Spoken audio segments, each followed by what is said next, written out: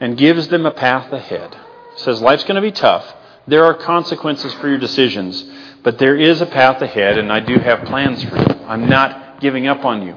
When they have children, Cain and Abel are born, and you think, well, maybe things are going to look up here and things are going to be better. Cain and Abel both bring a sacrifice to the Lord, and Abel brings the best of the fat portions of his flocks, and Cain brings some of the crops that he grew. And so God looks at favor on Abel's sacrifice, says, Cain, in my words, Cain, you can do better than that. You give me the best. That's what I'm asking of you. And Cain is upset. Instead of repenting and responding positively to God, he gets upset and he kills his brother. And reading through that, we could easily think that, that's the end. That's the end for Cain. He has done something evil. God's going to strike him down immediately. But he says, Cain, you're going to be a restless water on the earth. You're going to have consequences. But I'm going to put a mark on you so that whoever finds you will not kill you.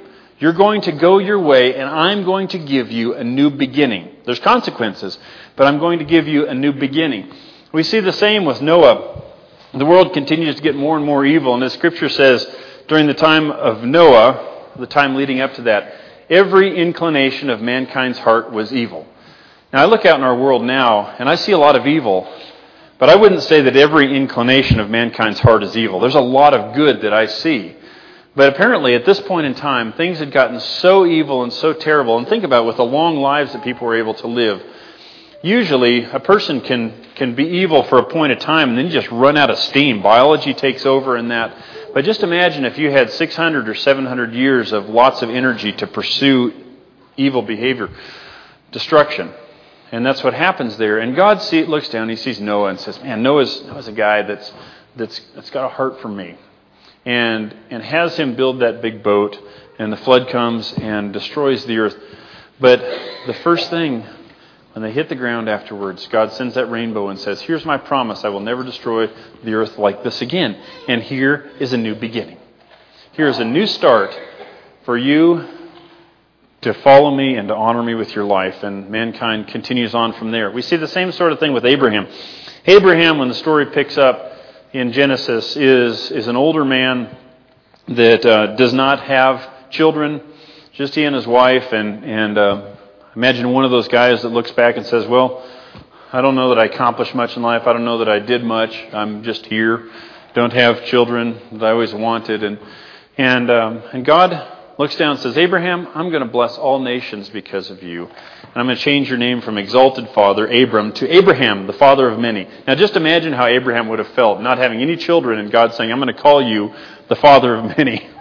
Okay, thanks a lot, God. I'm going to go out and introduce myself as the father of many. I don't have any children. People laugh at me. It was bad enough already. Thanks a lot. Great, God. This is awesome.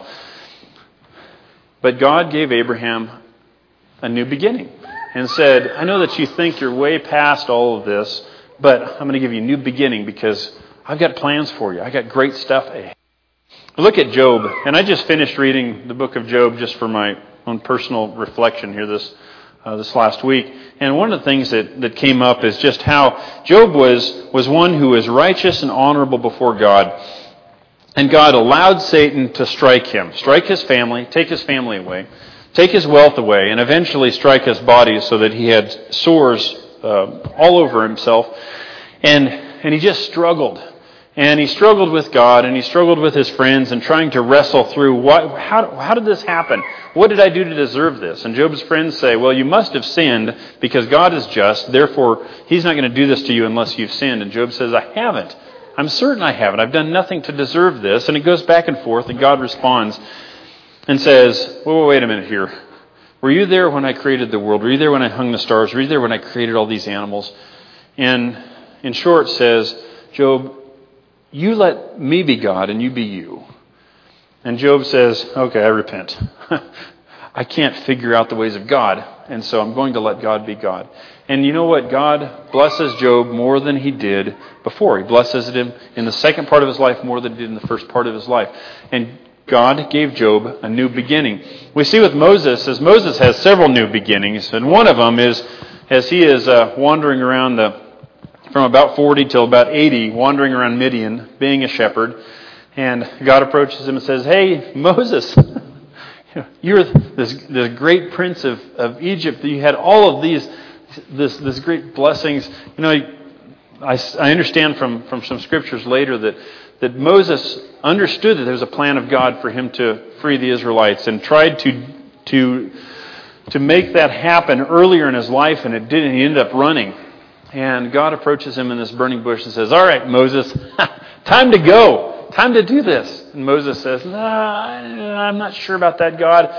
Please send somebody else." God says, No. I've got a new beginning for you. I'm excited about what's going to happen next. We see in the book of Judges, whenever the Israelites go into sin, and on Sunday morning during the adult class, we're teaching through the Judges right now, and it's been rich. Landon Bailey taught this morning on part of the life of Gideon. And it's amazing how God, whenever the people of Israel go into sin, He sends somebody that says, "All right, here we are. I'm ready to give you a new beginning, and this is how. This is your way out. This is your way to a blessed life existence once again."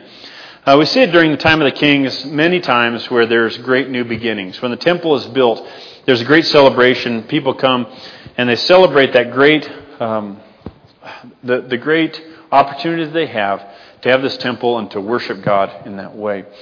You see Nehemiah, when the kings have been deported and the nation of Israel is in shambles, Nehemiah comes back and says, "I'm willing to be courageous and rebuild this wall. I'm willing to help in a new beginning for God's people." You see how this happens. All through Scripture, there's when some time of hurt and pain comes to an end, there's a great new beginning that follows. And so one of maybe the greatest new beginning we see in Scripture, I think we could say it's the greatest new beginning, is a new birth that happens. And they're here from the book of Matthew chapter 1, verse 22, it says, "All this took place to fulfill what the Lord had said to the prophet. The virgin will conceive and give birth to a son, and they will call him Emmanuel," which means God with us. And that scripture comes from Isaiah. And what's happening when you read the context there is Isaiah is speaking to the king Ahaz, and he's saying, "Look, God is with us. You need to be courageous." And Ahaz is like, "Well, I don't know about that." And Ahaz is not demonstrating much faith at all. And part of God's response says, there's going to be a little girl or virgin that's going to give birth, and this child's name is Emmanuel. In other words, you need to remember that God is with us, even if you don't see him, Ahaz, because he's here. That's what this child's name is supposed to be. So 700 years later, here is Jesus, born of a virgin, and his name, it says, is going to be Emmanuel, or they will call him Emmanuel, which means God with us, or God who is among us. When we look at John, the first chapter, we see some of the characteristics of who Jesus is going to be. It says, "In the beginning, the Word was the Word was with God, and the Word was God." Okay, that term, Word, in the original language that the New Testament is written in, logos, that was a buzzword. It's a word that if anybody's ever read Aristotle or Plato or Socrates, if you're my generation, Socrates, you know what I'm referring to, Bill and Ted's Excellent Adventure. Yeah, anyway. So you read those guys, what you see is they'll talk about the logos, or this great impersonal force that makes everything work and everything come together. Sort of like, not exactly, but close enough for our purposes, like the Force in Star Wars. Okay, something like that. And they talked about this great force, or this great power that was out there. And the Jews talked about logos being the very words of God, the power of God, because God spoke and the earth came into being. And so what John does here, he says, in the beginning was the Word, this great power. And so no matter what background you come from, you're thinking, oh, this great power. And the Word was with God, and the Word was God. I'm talking about this power that has created everything, that's made everything go. He was with God in the beginning. Through Him, all things were made. And so, through Jesus, we'll see here in a minute, all things were made. Jesus is part of God that created the world. Without Him, nothing was made that has been made. In Him was life, and that life was the light of all mankind. The light shines in the darkness, and the darkness has not understood it or overcome it. All right, we look at that, and there's a couple of terms there. Think about life and think about light. Okay, there is a missions class I had a while back talked about when going into different cultures and sharing the message of God with people that have never heard the message of God or come from a very different background than we do, one of the things you've got to answer is every culture will try to answer, what is the good life? How do I live a good life? And the gospel has to be able to answer that question for those people. And it does, but you cannot forget about that. And I remember that because this is what Jesus shares, and he shares this over and over again, is I have come so that people may have life. John 10:10, if you fast forward a few chapters, Jesus says, the thief comes to steal, kill, and destroy. I have come that they may have life and have it to a full, or have life abundantly. That's what I have come to be able to provide. And you see that throughout the book of John. It goes on and on. In chapter 14, verse 6. Let's go ahead and turn there. Chapter 14, verse 6. Jesus says, and I'll share it with you here. John 14:6. He says, Jesus answered, I am the way, the truth, and the life. No one comes to the Father except through me. So in other words, there's no other way to have good life. There's no other way to please your Creator and get in step with your Creator if it's not through me. I'm the only way. That's the only way to do this. And Jesus shares that throughout his life. He also talks about, he says, I am the light of all mankind. There is, from now on till the next 6 months or so, every day there's going to be a little bit more light than there was before, right? And so it gets dark at what time right now? 5:15 or so. Yeah, it's a little after 5. We're getting dark. And during the summertime, it's dark about what time? 11 or so. Oh, you're from Canada. Yeah, that's Edmonton. Okay. A little earlier here. It's dark a little bit earlier here. But I know that down past my house, there's the Gallatin River, and there's a wild area. And I love to go and walk around there with my family. And walking around there at 7 p.m. right now is a lot more difficult than walking around there at 7 p.m. this summer. And what Jesus did when he came is he came into this dark world that was surrounded with evil and surrounded with confusion. And he brought this light in and said, all right, here I am as God walking among you. This is what I would do as God if you were in my shoes, or I was in your shoes. And so follow me, and I'm going to walk and show you what I want from you and what the good life is about. And he provided that light for us to be able to walk through life. If you skip down to verse 14 in John chapter 1, it says, the Word became flesh. So God became flesh, just like us, and made his dwelling among us. We have seen his glory, the glory of the one and only Son, who came from the Father, full of grace and truth. And there's some other terms there that should jump out to us. Is, again, Emmanuel, God with us. And I believe when Isaiah wrote that, his understanding as God was the Holy Spirit was speaking through him, is that this child that was going to be born, that was going to be named Emmanuel, meant God was with us, and that God is walking alongside us, that he's not going to abandon us. But with the birth of Jesus, we see something even more. Something even different than that is not only is God with us, but God is one of us. Is that Jesus became God, or God became mankind to walk among us and provide an example for us that we as people never had before, to fulfill a mission that hadn't been fulfilled before. And so Jesus became flesh. He became one of us and walked around among us. It says, we have seen his glory, and he has come full of grace and truth. Grace meaning unmerited favor. And so think about this. How many of you have seen the movies? There's been a few of them made, The War of the Worlds. Okay? I've heard, and I've just heard this, and I've read it in different places, that when War of the Worlds was first broadcast on radio, people, at least some, were absolutely terrified because they turned on their radios. And has anybody else heard that? Yeah, they turned on their radios and they heard this story of alien invasion that was taking over the world and were absolutely terrified because they didn't know it was a fictional story when it was first broadcast. Terrifying. And because I think there's part of us that lives with this this perspective. In fact, whenever you watch alien movies, And how often do the aliens come down to earth and say, hey, I'm here to provide grace and mercy and great blessings? Would we even watch that? Because there's no battle scene, there's no tension, all of that. But that's exactly what God did, is God came down in human form and said, I'll tell you what I'm coming to bring here.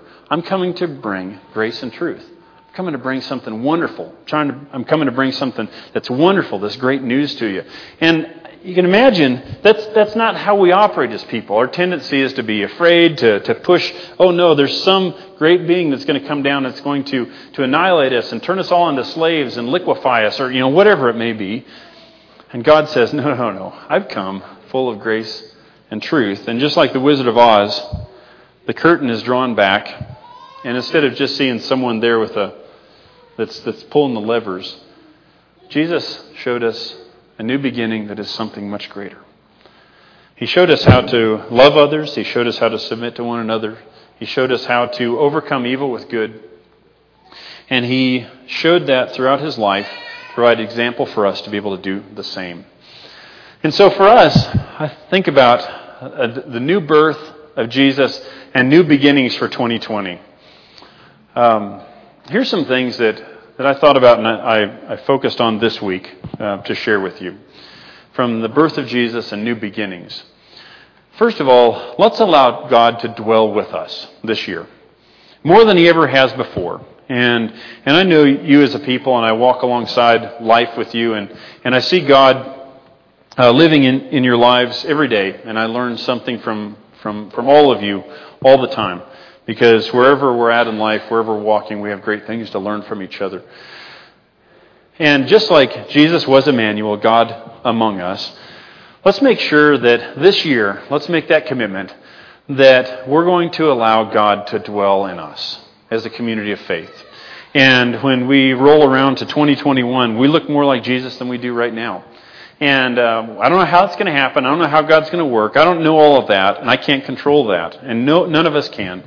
But let's be people that pray to say, God, we want you to be among us. We want you to dwell among us more than you ever have before. And we want to look more like you at the end of this year.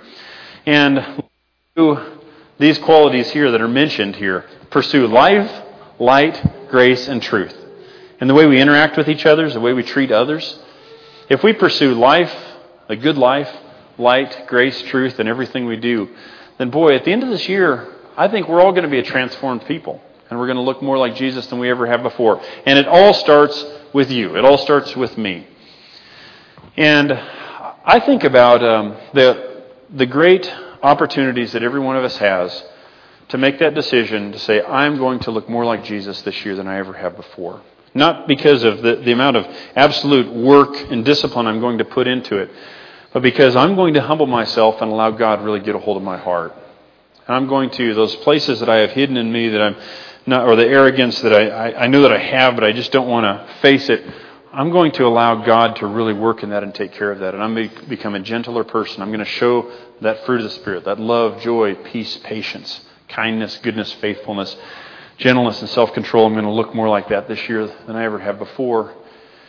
And even though you may already be a Christian, we can recommit to a new beginning and looking more like Jesus this year. If you've not become a Christian, let's talk.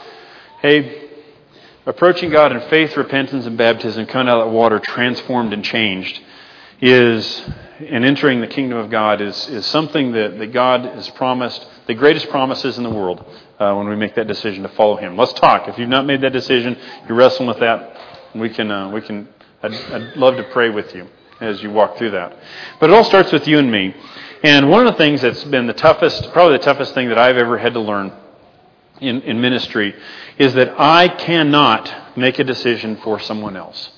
This is a decision that we can influence each other to look more like Jesus, but every one of us has to make that decision to say, I'm going to be one that allows Jesus to dwell with me. I'm going to pursue life, light, grace, and truth in everything I do this year. And it starts right now. I'm going to make that decision to look more like Jesus. And then it goes to our family.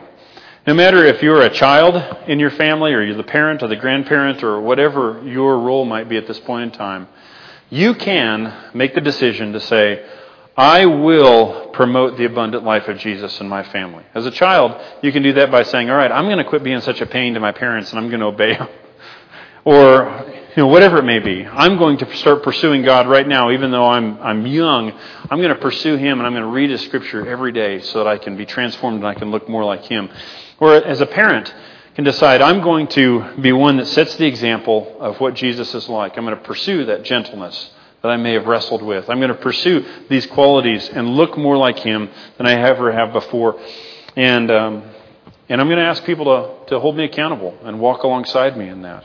If you're a grandparent, provide whatever example you can in any situation. Say, I'm going to be one in whom Jesus dwells this year.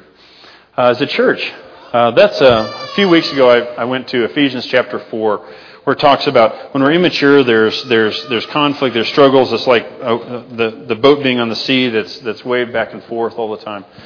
But as we mature, we become a people of peace and unity.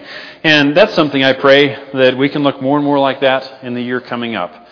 There is something I would encourage all of you. If the spiritual gifts that you've been given, and all of us have spiritual gifts that we've been given, are not being put to use in the kingdom of God or in His church here, then let's talk. Because God has gifted each one of us to have spiritual gifts that we use in the kingdom of God to bless others. And if we're not using those, then we're missing out and everybody else is missing out. And so make that commitment that, I'm going to be one that uses my giftedness this year. And I'm going to be one that is part of the solution. Whatever happens, whatever comes up, I'm going to be one that helps draw people eyes towards Christ and solutions for peace and unity. And in our community, we don't have to walk too far around, whether we live in Belgrade, Bozeman, Three Forks, Manhattan, Ennis, Livingston, wherever we live and beyond, is that there are people around us that do not have the abundant life of Jesus. And God wants all of us to be people that are looking around us and saying, who are the people around me that I can share the message of Jesus with? And He needs us to be courageous enough. Now, the Bible studies that I use that I've set there in the back on the book of Luke, you can take those, sit down over coffee with someone and say, I just want you to hear the message of Jesus. And we walk through life day in, day out, in some form or fashion, sharing the message and the abundant life of Jesus. That is something that God is excited about.